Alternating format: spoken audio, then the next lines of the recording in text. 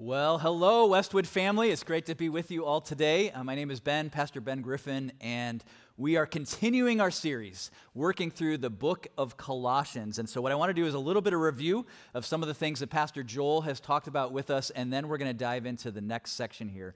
So after the last couple of weeks, we've been talking about how we come alive, and Pastor Joel's talked about how we come alive when we know who Jesus is. We come alive when Jesus is alive in us. And he introduced us to all these great terms. In fact, I got a whole list of them. Like our word for this year is posture, living in a Christ-like posture. He gave us this word, thanks living. Anybody else like that word? That one stuck with me. Thanks living. I want to come back to that again and again. And then he gave us this kind of a word, all us we. You know, where we're all in this together. And I just keep thinking that would be a great name for a Minnesota lake, wouldn't it? Lake Alliswe. Yep. So some really interesting insight that we've got over the last couple weeks. And this week, we're going to continue in the book of Colossians. And kind of old school, I'm going to pull out the Bible and just read the section to you before we walk through in more depth. And because I'm reading out of my personal Bible, I'm going to read a New Living Translation here. And then we're going to have NIV that comes up through the Message. So if you would, let's just dive into this word. Hear the word of the Lord today. Paul says this in Colossians 1, verse 24 and following.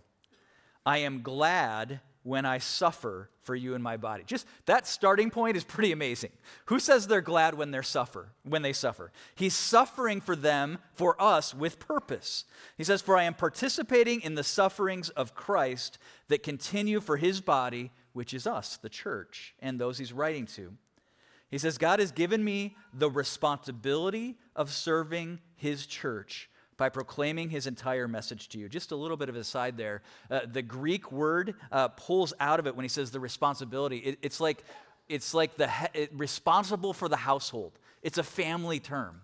So when I read this, I think about, and not everybody's had this experience, but if you've been a parent with a newborn baby and you're just holding that baby, have you ever just had that experience of like, I've had a few of those moments with my kids where I'm like, and I'm the one who's supposed to teach you how to like, so what, you're going to learn to speak from me?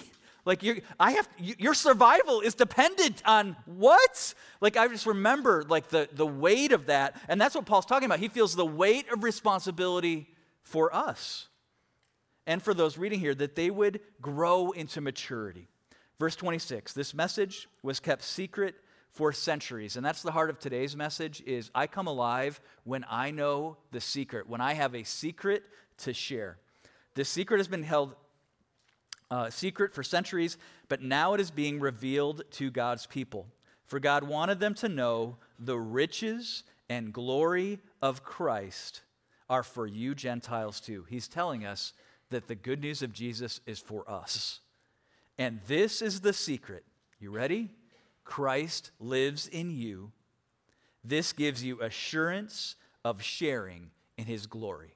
Now, I know we're around church, so we just like to golf clap for things, but there's a part, like when you hear that Christ lives in us, assurance of his glory, there's something that should move in us if we get it.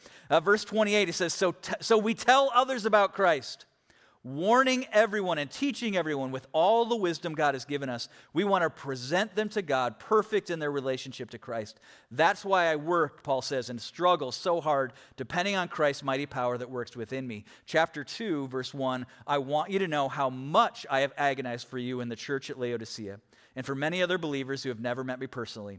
I want them to be encouraged and knit together by strong ties of love. I want them to have complete confidence that they understand God's mysterious plan, which is Christ himself.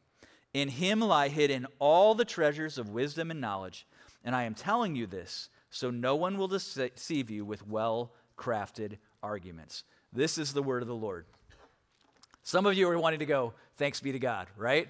Isn't that funny? Depending on the tradition we came out of. So that's the word. That's what we're going to dive into today, and we're going to talk about this secret revealed. And isn't it fascinating that in our culture today, everybody has the secret for us. Everybody's trying to sell us the secret for fulfillment, satisfaction, life, and all to its fullest, right? If you just buy this car, have this product, achieve this thing, read this book, you'll get the secret. And we're all like, I want that secret, right? Interestingly enough, all of those promises, do they actually yield fulfillment? They don't. I have a friend who's a chaplain for a professional sports team. And he said the number one issue that he deals with the guys on that team is disillusionment. Because they have spent their entire lives reaching the major leagues, the pinnacle of their sport, their craft. They've made it, and it didn't magically fix everything in their life. If anything, it magnified issues in their life. And walking through that. Tom Brady, some of you may have heard of him. He's won more Super Bowls personally than most franchises in the NFL have on their own, including the Vikings. But he said this after his third or fourth Super Bowl win. He said, there has got to be more than this. Right? There's got to be more than this. And have you experienced that? Were you that relationship achieved, that accomplishment, that thing you have, that status, and then you go, is that all there is to this? Jim Carrey, there's a quote from him that said, I wish everybody would get rich and famous and everything their heart desires so that they would all realize that's not the answer. It's not the answer. So what is? Paul tells us he's got the secret revealed. It's the secret that we need to where fulfillment and all these things come from, and it's... Let's be clear, it's the Sunday school answer, right? We've all heard it, we all know it, but I'm not sure how much we live in it. So since we all know what it is, the Sunday school answer, let's just say it on the count of three. The key, the secret is 1, 2, 3, chocolate. Oh, yes, Jesus. Yep, you're right. Sorry about that. It's Jesus. Yes. You're right, I'm wrong. It is Jesus is the answer. And let's look at what Paul has to say in Colossians chapter 2, using the NIV now here. He says, my goal is that they may be encouraged in heart, united in love, so that they may have the full riches of complete understanding, in order that they may know the mystery of God, namely Christ Jesus, in whom are hidden all the treasures of wisdom and knowledge. Wow. I know that we're just used to kind of reading scripture and like, okay, move on with our day, but my goodness, did you hear what was just said? The fullness of wisdom, treasures of wisdom, and knowledge to be found in Jesus. If you're searching for insight, Jesus is the answer. If you're searching for healing and direction and hope, Jesus is the answer. And I know we say that, but have you experienced that? See, there's this thing about humanity that we get so familiar with amazing things that they lose their luster for us, right? There's a wow to the gospel we just talked about, but somehow we lose the wow. Just as a side example of how we do this in society, I would guess most people in here, grade school and up, have a smartphone, correct? Yeah, you don't have to raise your hand, but yes, I guess most of us do. My son, when he was in the 5th grade, we had this debate. Should he get a phone or not? Maybe some of you are in that place. He did a whole report in the 5th grade. He said 5th graders should not have phones, but 6th graders should. He's a smart kid. And so a lot of us have those, but I remember the days before those smartphones. I remember the days where you had to find your way places by people giving you directions. Oh my goodness, it was so archaic. Some of you know what I'm talking about. Like, and some of you know somebody who still does this because it's just built into them. You can say, I have the address, I'll see you there. And they're like, no. At the blue house, you turn left, and then they'll see a tree. And that tree will signal that you want to go right after 300 yards. You know who I'm talking about? We all know those people. Because back in the day, we spent half of our lives just writing down directions for other people to follow. And then when we were driving places, we just had that piece of paper with us. It wasn't safe, but it was our only way to get there. That's the world that we lived in. And now, you just plug in an address, and boom, it just shows you the way there. And we trust it, and it gets us there, and we're so used to it, we're not even wowed by it. Like later today, when you type in an address, or even sometimes just to go home, and it shows you the way with the traffic and the better way maybe, and you're speeding down the road, just think, wow, those people 20, 30 years ago, man, they were missing out. This is amazing, because it is. And we get so used to amazing things. And frankly, the gospel is so much more amazing. And we get so used to hearing it and talking about it and using Christianese around it that I don't think the meaning has fully, has it sunk into you? Has it hit you? So here's a phrase that I want to build off of for how we can think about the gospel taking root in us. And go ahead. Oh, yep, thank you. You're in the right place. I'm in the wrong place. Before I get to that phrase, we know the mechanics of the gospel, but we're so familiar with them. What are the mechanics of the gospel? Jesus came. He died on the cross, paid a penalty for our sins. Hear the Christianese in there? How does that translate? He rose from the dead, conquering sin, death, and the devil. That's kind of a big deal. He ascended into heaven, and he's coming back. And in the passage we just read, it said, and we will share in his glory. Whoa. If we really just begin to get that, there should be we should be like, wow, maybe a little bit of a golf clap for that, right? Good job. Good golf clap. We're so good at the golf clap in church. Yes. Amazing. He's coming back. We know the mechanics, but as it sunk into you, and I think when it does, this is how it does. And go ahead and we can go to that phrase now. The next slide is let's remember what we've been saved from and what we've been saved for. So my girl, my daughter, she's in college now, but when she was a baby girl, we were visiting a friend, and they had one of those little pools in Texas. Every house has that little pool in the backyard where you kind of sit around. So I was sitting on the edge of the pool with my feet in the water, and my daughter, just a little toddler, was just kind of bobbing and on the side and hanging on, standing on a little step. And man, I remember as clear as I was there right now, looking down at my daughter, having been in a conversation, and not seeing her above the water, but seeing her standing at the bottom of the pool, looking up at me. Oh my goodness. My daughter actually, even now, she distinctly remembers this moment as well, just helplessly underwater, looking up, like just what will happen. And in that moment is just expanded in my memory so much longer. I was frozen. I picture it and I feel paralyzed, realizing what's happening, knowing something needs to happen. And in that moment of my paralyzed frozenness, my friend Scott dove into the water, pulled her out, got the water out of her lungs, and thank God my baby girl's okay. But I'll tell you what, the rest of that day, I just held her. That's all. My baby, she was saved from something terrible. And I think some of us, the gospel doesn't hit our hearts because we don't realize what we've been saved from.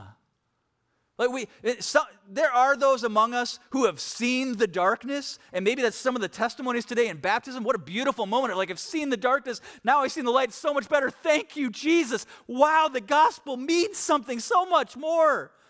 But some of us are so familiar with it, we're missing the weight of it. I have a friend who years ago, he had a near-death experience, but instead of glimpsing heaven, he glimpsed hell. And he woke up in a hospital bed after that experience, terrified, feeling the full weight of absence of God's presence and the weight of all of that. And he reached over and he pulled the Bible off the shelf and he opened it up and it said, "Be of sober mind." He is a man. He was there because of a drug addiction and issues that were going on. And from that moment on, his whole life changed. He passed away a couple years ago. I did his funeral, and it was so powerful to say, he glimpsed hell, but he's with Jesus today. Do you know what you're saved from? So I spoke a version of this message on Thursday to a smaller group. And afterwards, we always kind of sit down and talk about it. And in that room, Pastor Joel asked us a really powerful question. He just one by one looked at each one of us. And so if I could just look right at you and ask the same question, what does the gospel mean to you? Think on that for a second. what does the gospel mean to you? How that hits is probably hitting somewhere on what you realize you've been saved from. All of us in humanity need saving, but man, personalize that. What does the gospel mean to you?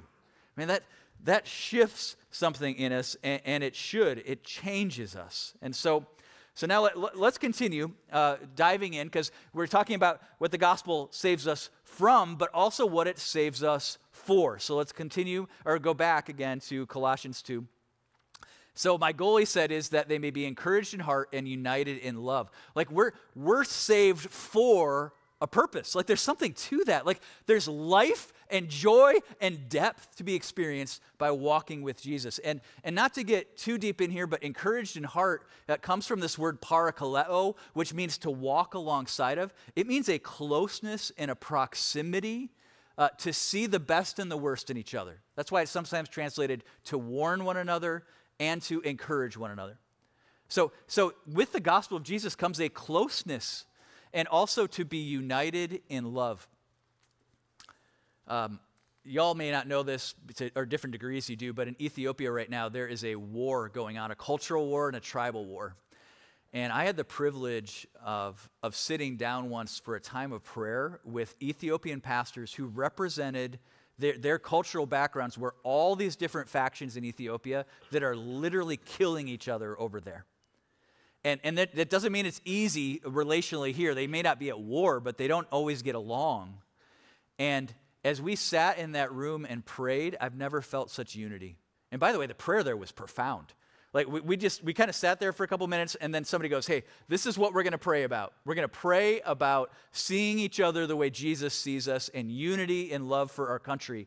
And then I'm like, okay, we're, typical prayer room I've been in, we all start, bow our heads and pray. No, like people were like on the ground, kneeling. 45 minutes later, somebody goes, and now let's pray about this.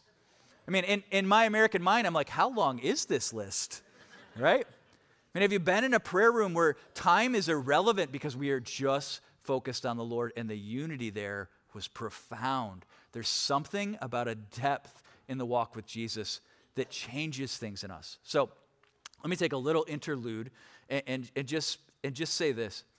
I hope that as I'm talking right now, you're wanting to lean in a little bit. Maybe you're just saying, I want to know Jesus that way. I want to know that fulfillment. I want to know that secret. I want to experience that in my life. I don't want to just go through the mechanics and the motions. Or maybe you're in here and you're hearing that, and maybe you're a skeptic. Maybe you've got questions. Maybe you've been around here for decades, but you've got questions. Is this the real deal? I hope that you're leaning in. Because listen, my road to faith was through the road of skepticism. I hit a point in my life where I came to this conclusion. Either God doesn't exist and then doesn't demand another ounce of my time or thought, or he's real and his word is true, and then he demands everything of me. And I started to dig and ask archaeologically, scientifically, historically, like I sought out spiritually, like is this the real deal? And the answers were profound and overwhelming, and an experience with the living Jesus changed me. It deeper. And some of you know what I'm talking about. Hopefully most of you know what I'm talking about. But I'll tell you, it was a little harder when I watched my son go through that skeptical season. In high school, my oldest said, I don't know if I believe this. He's very scientifically minded. And he's like, I don't know if I'm there. And I just remember having this conversation with him and saying, son, like it's okay to question. God can handle your questions. He's God. We're not afraid of that. He's not afraid of that. Ask them. But the one thing I asked him is just please don't be apathetic. Don't just drift away. Ask the hard questions. And by God's grace, he did. And he is a strong follower of Jesus on a college campus today. And I'm so thankful for that. But listen, Paul, the author of the scripture that we went through, that we're going through, he was the skeptic. He was literally persecuting followers of Jesus to the point of hunting them down so they could be murdered. And when he had an encounter with the living Jesus, everything changed. to the point that we hear him say things like this. Go to the next one if you would. Now I rejoice in suffering for you and fill up my flesh in what is still lacking in regard to Christ. He is rejoicing in the pain of his suffering. He's given up more worldly fame and accolades than most of us will ever experience because of Jesus, and he rejoices in it. And then let's continue reading the next section. He says, I have become its servant by the commission God gave me to present to you the word of God in its fullness, the mystery that has been kept hidden for ages and generations, but is now disclosed to the Lord's people. He, Jesus, is the one we proclaim, admonishing and teaching everyone with all wisdom, so that we may present everyone fully mature in Christ. To this end, I strenuously contend. He's strenuously contend is like Olympic athlete. I train. I work towards this with all the energy Christ so powerfully works in me. And what is he working towards? So we've been saved from, but we've also been saved for, and this is what Paul is contending. We are saved for a fully mature follower of Jesus. He wants us to go deeper. He wants us to be fully mature. Now, that takes time and experience. In fact, the word used in Greek here for knowing is a word that means experienced knowledge. Knowledge comes through experience. So I was talking this week with a friend named Trent, and we were talking about how baptism and marriage are kind of similar in this regard. Both of them are the beginning of something profound, but we got to be careful that we don't think that that's the pinnacle itself, right? The wedding and baptism versus marriage and a life with Jesus, right? Like one time I had the experience of a baptism, wedding, kind of all mixed up in one. I had a guy who was growing in his walk with the Lord, and he goes, I want to be baptized, and he was about to get married, and he goes, this is perfect. I'm getting married on the Mississippi River at a golf course. Like, let's do the baptism and then the wedding. And that same day will be both of these celebratory experiences. So I'm like, this is really cool. So I showed up at the golf course wearing kind of like the suit and tie up here, and then the bathing suit down below, because I'm like, hey, this is great. We talked about this. We're going to do this baptism. And I walk in there, and there's the whole bridal party, and guess who's the only one wearing swimming trunks? Yeah, I'm the pastor in trunks. And then he comes up to me, and I kid you not, he quietly tells me, I decided not to do it today. Sorry, I didn't tell you. Yep. So forever, I'm the pastor that showed up with the red swimming trunks. But you know what happened a couple weeks later, or not a couple months later? His new bride and they were having some very significant troubles. And I did baptize him at that point, and I also baptized his wife at the same time. It's one of the most powerful baptisms I've been a part of, where they were repenting before God and to each other, and then were baptized. A moment of fresh, new start in their spiritual walk, but also in their marital relationship. Now, listen, I remember my wedding day. I loved my wedding day. It was so fun. My smile hurt at the end of my wedding day. Anybody else have it? Like, you had a good day when the next day you're like, that's a muscle I didn't know I had in my face.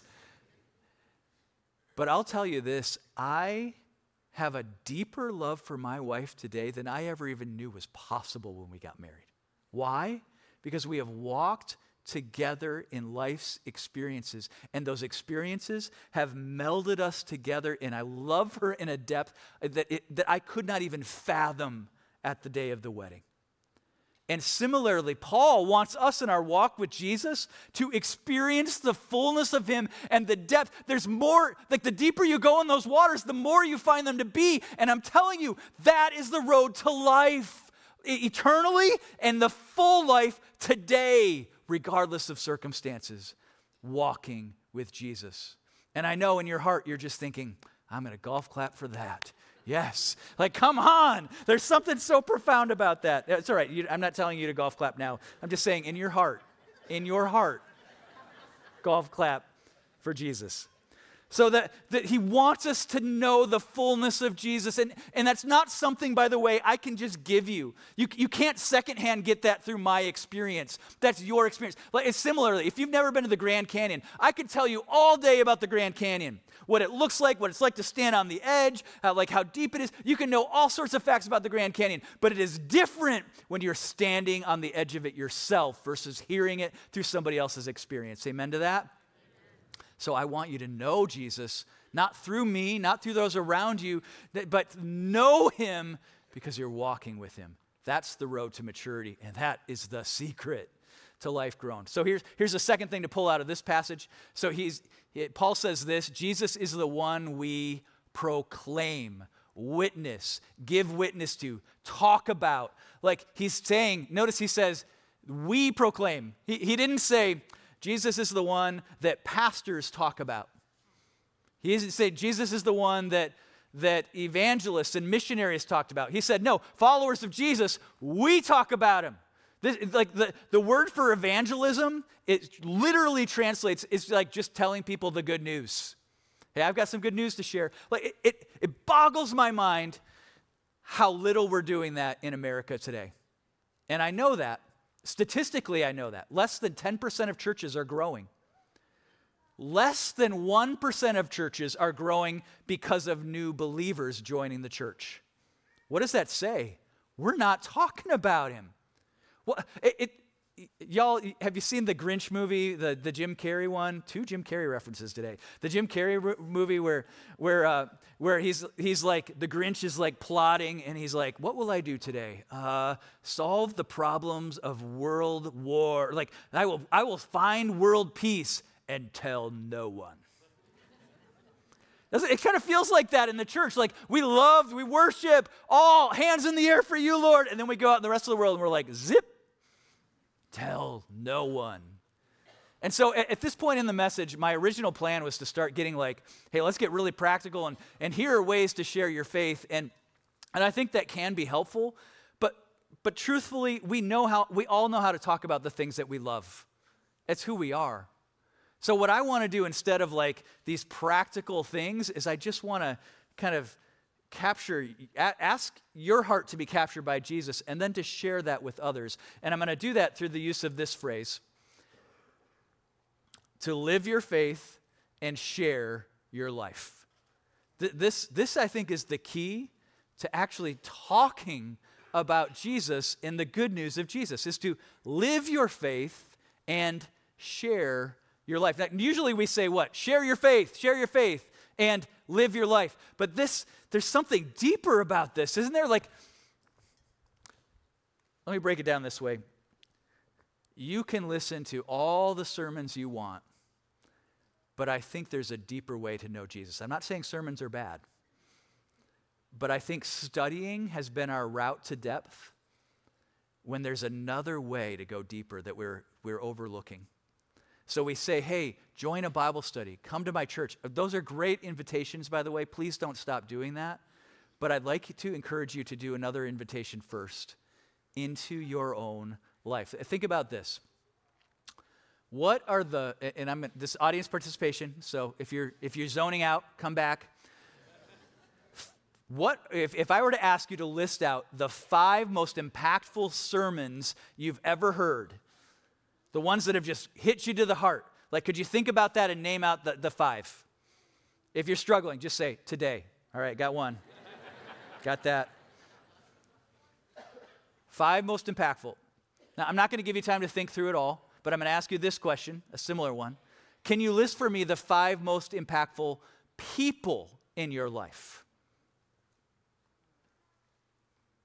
Now, again, I'm not going to give you an adequate enough time to fully think that through, but I'm going to ask you this. Which one was easier?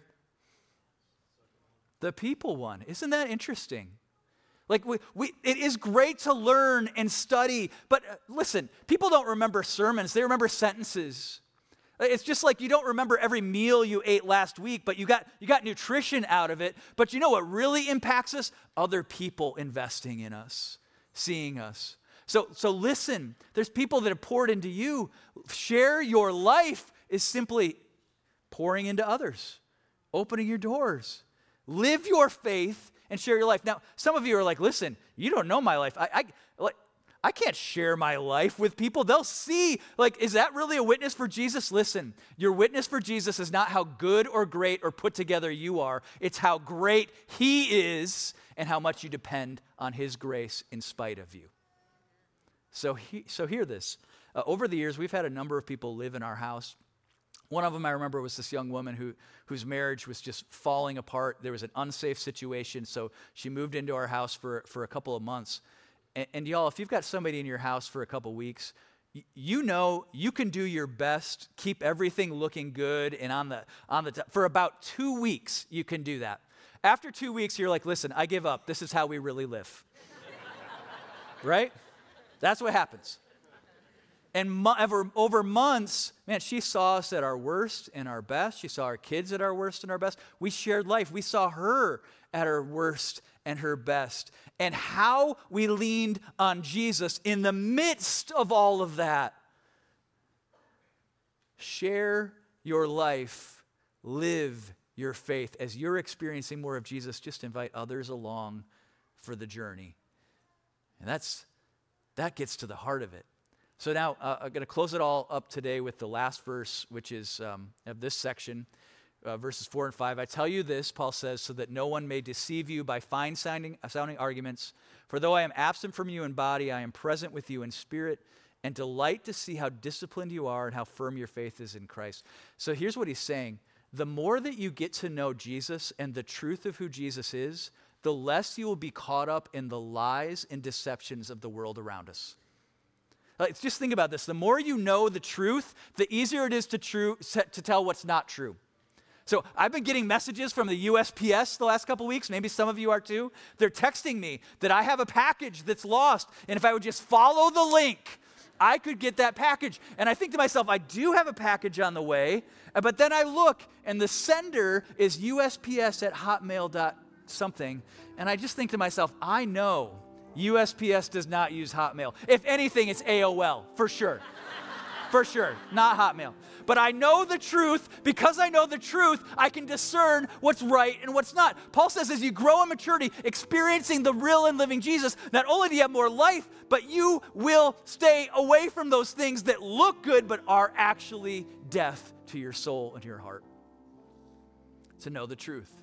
So listen, my friends, my prayer is that you would know what you're saved from and experience what you're saved for, the full life of living with Jesus. I pray that you would grow into full maturity by walking with him, and that you would go and share that with others and start by just opening up your own life. So, from and for, grow and go. And I want to close with a very practical thought, because this is the kind of message that kind of yields to a call to action. But when you feel like a call to action to proclaim Jesus, like in our Christianese world, we're always like, go reach your neighbors with the gospel. And then we're like, I don't know how to do that.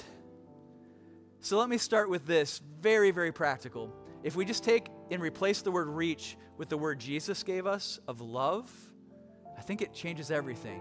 If I were to just say to you, hey, is there somebody in your circles who you could love the way Jesus loves you?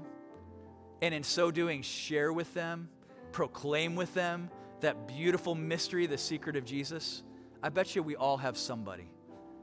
And I challenge you, call to action, to open the door and start walking with them as you walk deeper with Jesus. Amen? Amen. Golf clap for that. Jesus, we honor you. We praise you. We give glory to you. And that was a great non-golf clap. Way to go, everybody. Lord, may we, like Paul, be so enamored with your good news that, Lord, we would be caught up in it, see the fullness of it, that it would be everything to us. And Lord, in you, may we find the fullness of life. And would we be people who share that with others? In your name and for your glory alone.